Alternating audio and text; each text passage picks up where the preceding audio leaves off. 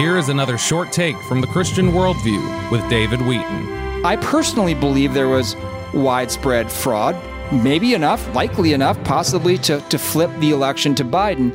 But at the same time, as I've mentioned in the last couple of weeks, I wouldn't stake my life and eternity on it like I do on the truth that Jesus Christ is the Son of God and Savior of mankind, because I have some questions about all these allegations of fraud.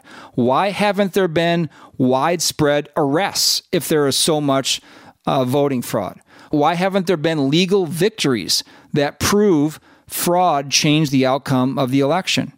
Why are I guess there was something like 1,000 sworn affidavits from witnesses. Why aren't they compelling enough to hold legal cases all over the country? Why aren't Republicans conducting investigations in their states or Congress like they did for the 9/11 attack that was called the 9/11 Commission? Why aren't those investigations all over the place? Why are the president's main supporters in the media, like Sean Hannity and Laura Ingraham and Tucker Carlson and Rush Limbaugh, people who've really highly supported the president and who kind of probably know what's going on behind the scenes, why are they not continuing to pound the drum that there was election fraud if there actually was? I mean, if this is true, this is not a story that you can just kind of let go and that's yesterday's news cycle. We have to move on to today. And finally, another question is, well, now that Trump is out of office, is he going to take this up now in court and win? I mean, he has the information apparently as president. He's got the money to be able to take this up. Will he take this up now in court, and will he be able to win court cases? So those are the questions I have. I see all the evidence he gives, but then I also have questions, and those questions need to be answered before I would stake my life and eternity on the fact that the election was stolen. It's going to remain a debatable conspiracy theory, to call it that. It's going to be an alternate version of the accepted mainstream view now until it can be proven in a court of law. And if it's not litigated, there needs to be some sort of large-scale investigation by a credible organization proving evidence beyond a reasonable doubt.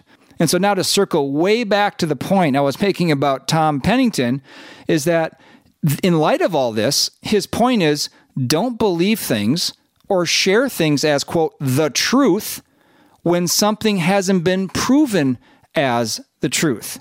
So someone may be totally convinced, but the bottom line is no one has legally proved that there was widespread voting fraud that tipped the election to Biden. And if you could prove it, you would be taking it to court or to maybe your elected representative, and you would be able to prove it. And I hope you can and do prove it, because you would do a great favor to the country, and you will be thanked for saving the country if you were able to do it. But unless you're at that point, I think we all need to give each other a little bit of grace to have people reach their own conclusions. And not only that, but we're all going to have to face reality here that as of this past Wednesday, Joe Biden is now president, whether fraudulently or not.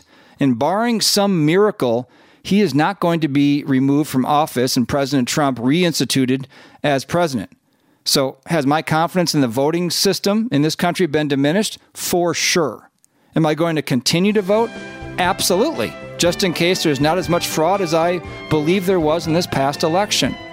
And the big priority should be to secure the next election. If we can't figure out what happened in this one, what we better work on, our representatives better work on securing the next election. This has been a short take from the Christian Worldview with David Wheaton. To find out more about the Christian Worldview, order resources, make a donation, become a monthly partner, or contact us, visit thechristianworldview.org.